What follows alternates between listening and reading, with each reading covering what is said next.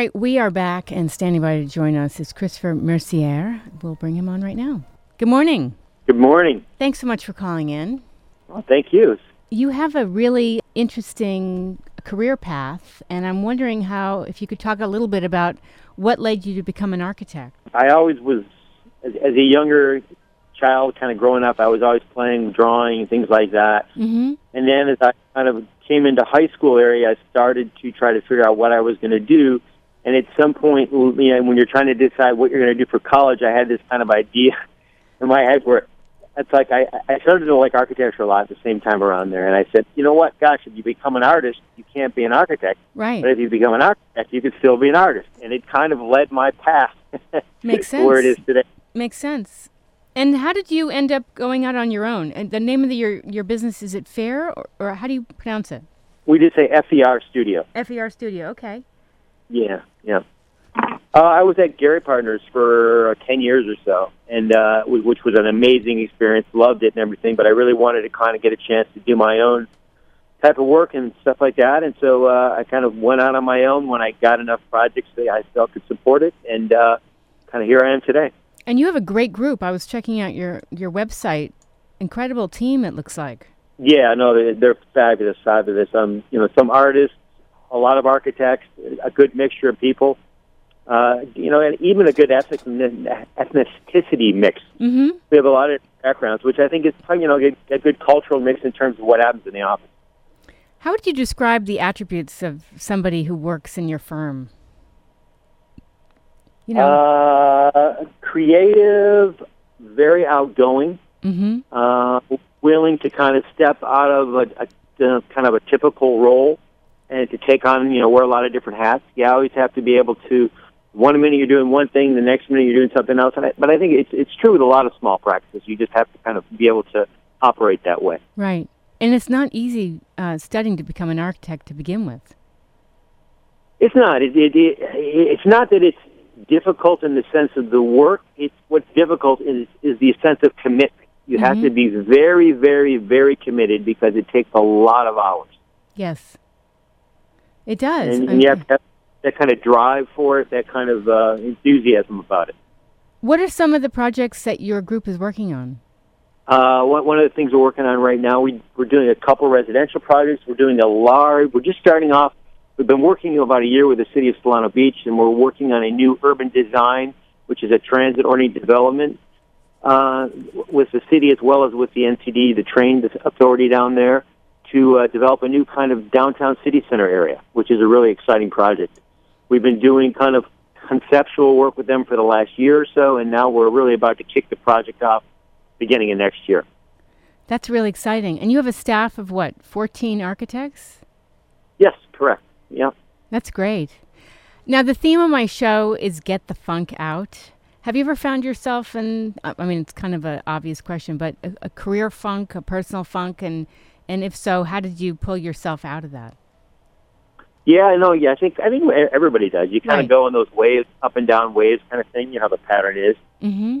And, to me, it's like I'm always looking for, you get in that funk and you think, I need to get inspired. I need to get motivated. I need to get something. One of the things I try to do on a regular basis, I try to exercise, and I try to keep that going 3 to 4 days a week. Right. And it's crazy because, all of our schedules never really allow that. But if I find when I don't, that gets me into those funks real quick. Yes. So just that is one thing that consistently keeps me going. And then when I get kind of down into a real funk, that's when I always end up jumping on Amazon and looking for some new books, some new inspirations, new ideas, reading, looking at images, looking at architecture, art. Right. That's kind of how I get out. No, I have to agree with that. I feel so blessed because I get all kinds of great guests on my show that inspire me, from authors to people like you, and you do have to take care of yourself mentally, physically, emotionally, because there's so much that goes on, and obviously even the well-being of the people that work for you. Exactly. Yeah, exactly. No, we always try to get everybody. You gotta get out and get some exercise. You gotta get something to get your mind kind of flowing in a different direction, I guess. Mm-hmm. It must be very exciting that you started this studio. Could you talk about what it's been like? Yeah, no. When I started off, I was the funny thing. I was at Gary Partners for 10 years, And that was back in 2002 when I left. And at that point, I had three or four projects that were ready to start. And I actually started working on some of them in the evenings. Mm-hmm. And I was all gung-ho. And literally within 2 months of leaving the office and starting my own thing, all those projects kind of fell apart. Really? So there I was sitting there with no work. And, right away, you kind of go, well, I better do something fast. Yes. No kidding. So you start hustling.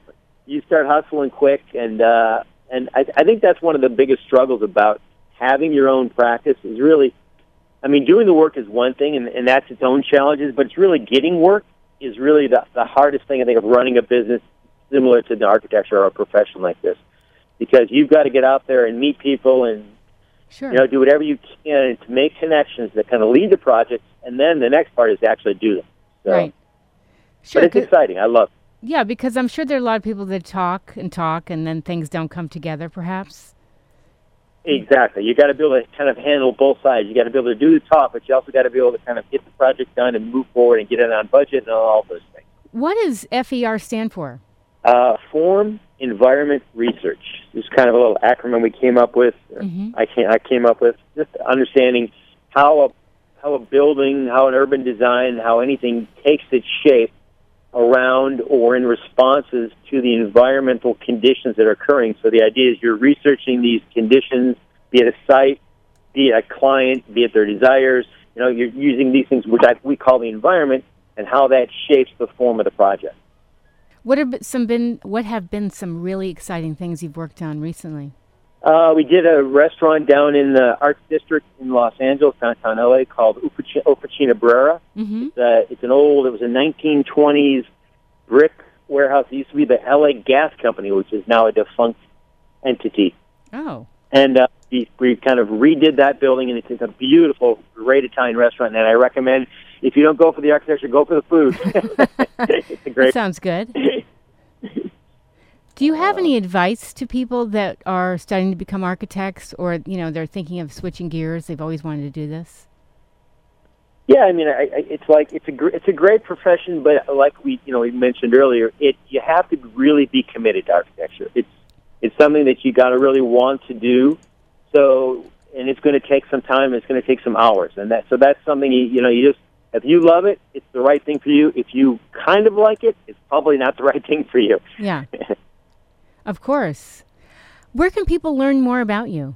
You can go to our website, www.ferstudio.com. It's a great thing. And then I'd also recommend everybody out there, yes, this coming weekend, November 12th and 13th, is the Inglewood Open Studios. Our office is here in Inglewood. Oh. And the Open Studios, they have, I think, 30 or 40 art studios that will be open from noon to 5, Saturday and Sunday. And our office will be open as well, and it's in one of the art complexes here.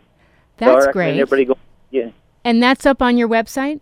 That's on. You know what it is? We'll put a link on there today. I don't really have it, but there's another website, www.ios.com,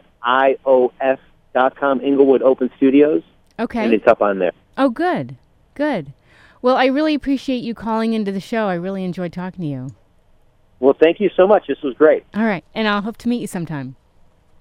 Sounds great, Dean. Send me a link, and I'll put that up on my blog. We'll do that for sure. Okay. I appreciate that. All right. Take care. Thanks. Bye-bye. That was architect Christopher Mercier calling in to talk about his role at FER Studio and all the great things he has going on. If you missed any part of this segment, it will be up on my blog, getthefunkoutshow.kuci.org. We'll take a little break, and then coming up next, very excited about this next guest, comedian Julie Kidd is calling in. She's CEO of Funny Mom Productions, featuring Funniest Housewives, and Single Mom the Musical. And she's going to join us at 9:30. They have a great event coming up December 6th at the Improv, 8 p.m. And I know they're running a special for half-price tickets. So we'll take a little break, and then we'll be back. Again, if you want to visit that, it's www.funniesthousewives.com. You're listening to KUCI 88.9 FM in Irvine.